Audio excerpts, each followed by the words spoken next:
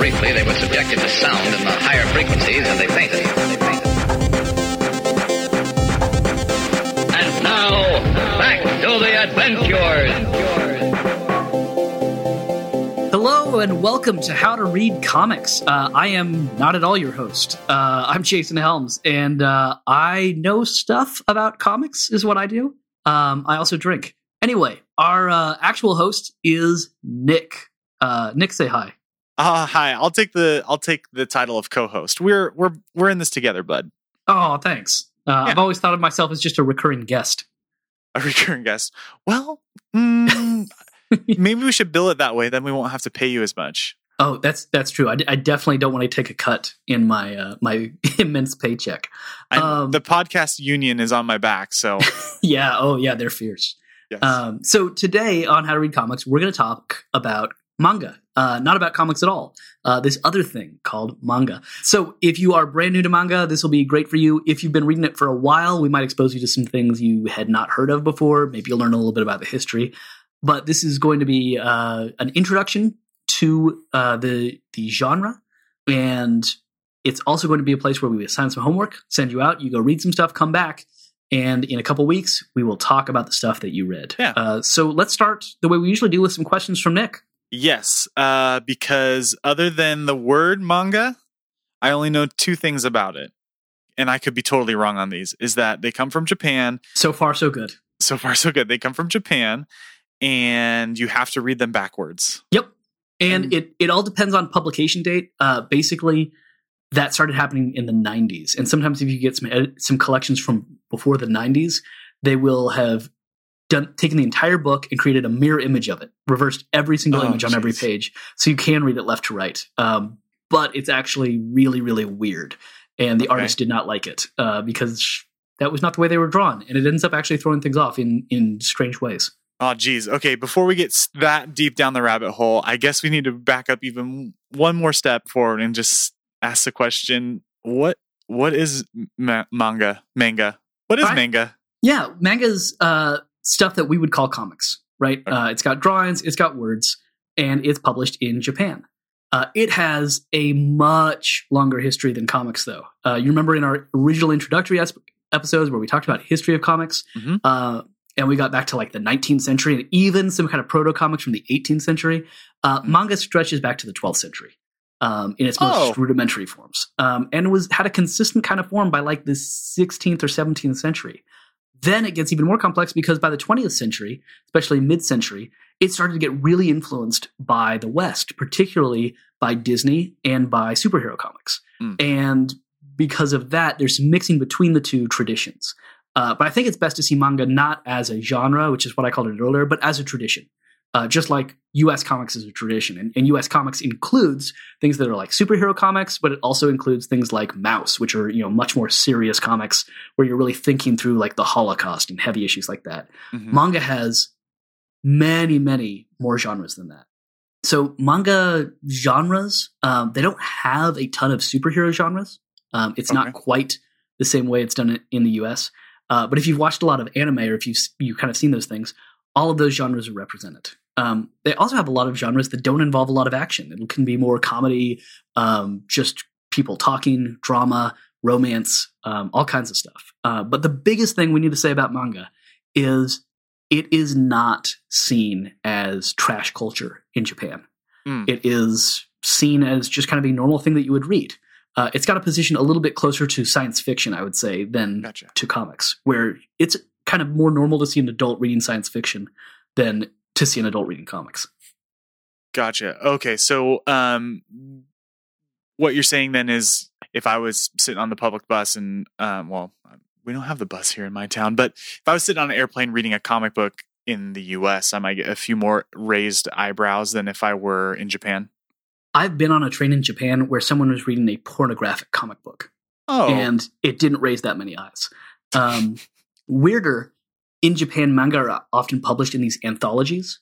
It's probably closer to like primetime television, where you've got 8 different things going on at once. And, this episode of The Good Place, I've only got one episode, and I have to wait till next week to get the next episode. And so in these anthologies, you've got tons of different stories by all these different creators, all happening at once. And the next issue of every single one will be in the next issue of the anthology. Oh, all cool. of these simultaneous stories, which is kind of a cool way to do it. Like a TV channel in your hands. Yeah. And because of that, they often publish in black and white. It makes it a lot cheaper. And so that leads to its mass market appeal and leads to manga being much less expensive than our comics that are full glossy color. Well, I need to ask, we need to go back a little bit too. And you said 12th century. Yeah. What form were these? Like, what stories were these telling in the 12th century? Like, I made a pot today. Look how great it looks. Well, I'm not going to lie and say that I'm a huge manga expert. So the fact that they go to the 12th century really surprises me and impresses me. But what I do know about is that in Japanese art, but also just in East Asian art, the distinction between image and text is not quite as clear as it is in Western art. So it would be weird for us if we saw a Renaissance painting, right? For there to be just a word down the side, right? Imagine if the Mona Lisa had, next to it, it just said, "Isn't she pretty?" Or "Beauty is in the eye of the beholder," as just like text written alongside it. Like, not in the picture, but just kind of above it. That'd be weird. Really normal thing in Japanese and various East Asian arts, right? You've got a picture of the moon and then a short verse that talks about how seeing a moon reflected in a dewdrop connects us to the entire universe, and every molecule contains the entire universe in this way, just like a dewdrop can contain the entire moon. And so they're much more used to that. And that's why it's kind of tough to figure out, okay, where do we have to say, here's where manga started? But there were a variety of traditions, especially in 17th through 19th centuries, that were these Japanese woodblocks. And they would tell short stories. I believe they had instructional ones as well. Histories, all kinds of different things. There's even some remnants of some really modern Japanese manga genres like shoujo, which we'll talk about in a moment. Great. So with this rich, long history, there's obviously a historical aspect and almost like if you're going to read manga, you're going to kind of do a history lesson at the same time. It's almost like you're walking through a museum and looking at art. But do you know, or what sort of point in its history did it kind of make the shift from being more artful to being like a piece of literature or like a consumable thing, like a comic book, or are they not? I mean, because I guess I should say, when the thing I think about when I think of manga is the breadth and depth of content. Yeah, I mean this I haven't jumped super deep into the section, the manga section at the comic book shop, but the volumes that they have are just like, they're like 4 inches thick, and there's just so much content in a single book, or there just seems to be so much that I don't know if you know the point of when it changed from being maybe something you saw on the street. I mean, I would say that there's a big shift in the mid 20th century, just after World War II, where manga stops being a Japanese art form and starts being a globalized art form, something that's influenced by the US. And the moment that starts, I would point to Astro Boy, which debuted in 1952. You may even remember the old cartoon. This was drawn by Osamu Tezuka, who's seen as the godfather of manga.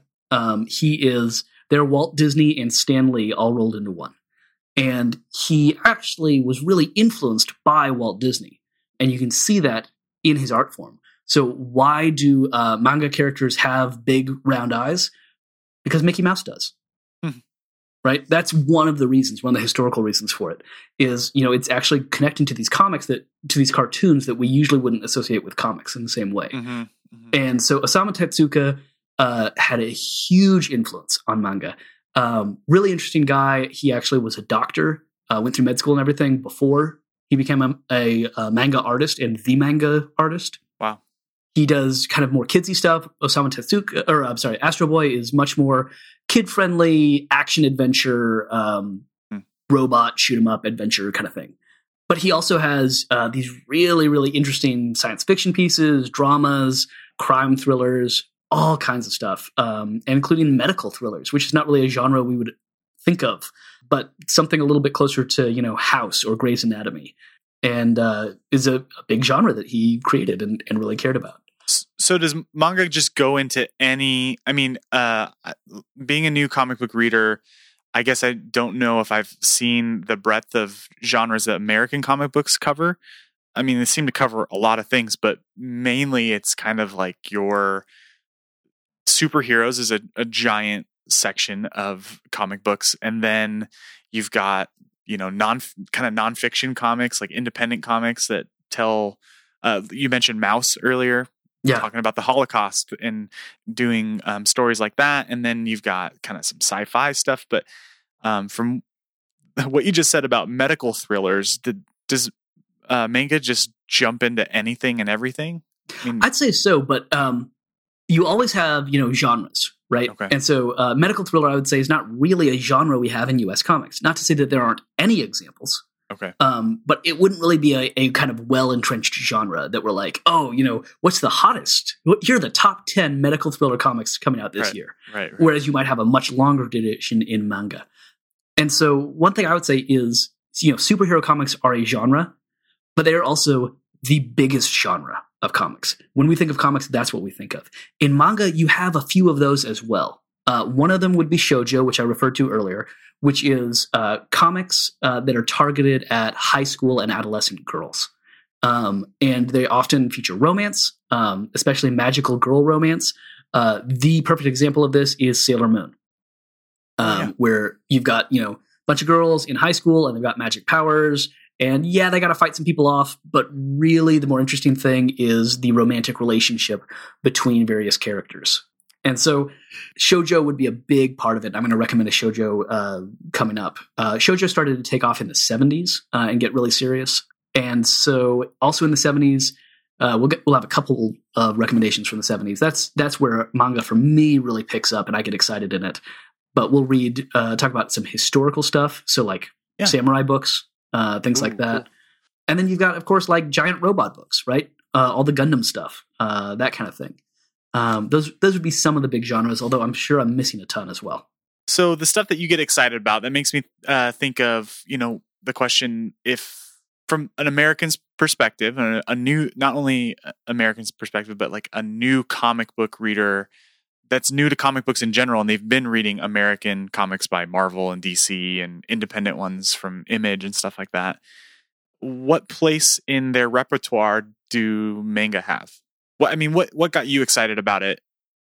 Presumably you were into more traditional American comics first than manga?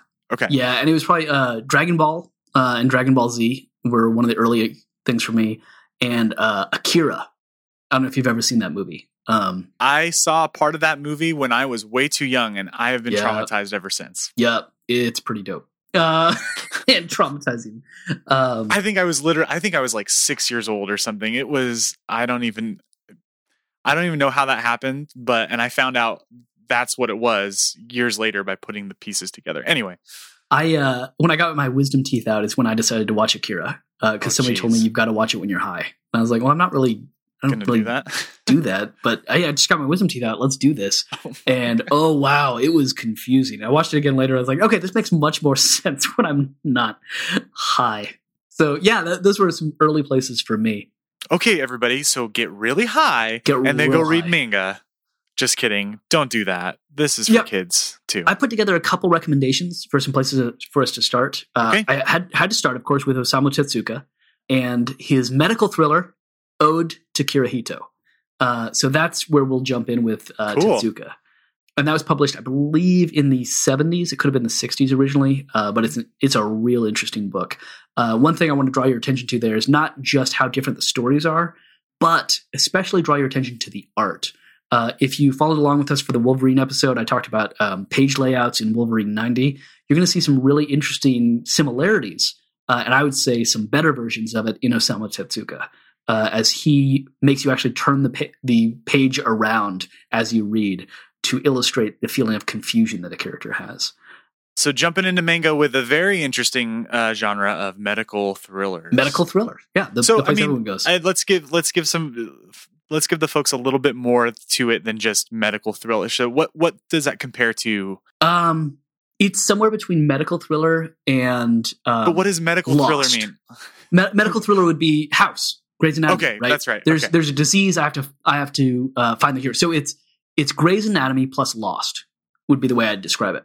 Where it's there's a disease, but this disease is not acting like normal. So in this particular one, it turns people into dogs, and they're like half dog people, and figuring out exactly what caused it, and then is the government covering it up, and more things like that. I mean, so it's really exciting and interesting and a fun read. But you'll also be struck by how strange it is, how unusual it is if you're used to American comics. Mm-hmm. Lone Wolf and Cub, for me, is a little bit more standard kind of adventure-y stuff. This is Samurai about a samurai and a young boy. And I'll leave it at that and let us kind of get into it. Okay. But that's kind of recognized as a classic of manga.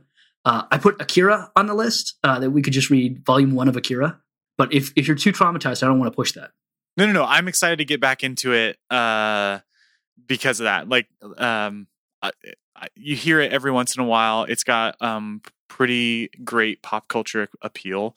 And so I think recently, too, they just published a huge box set that is the complete Akira.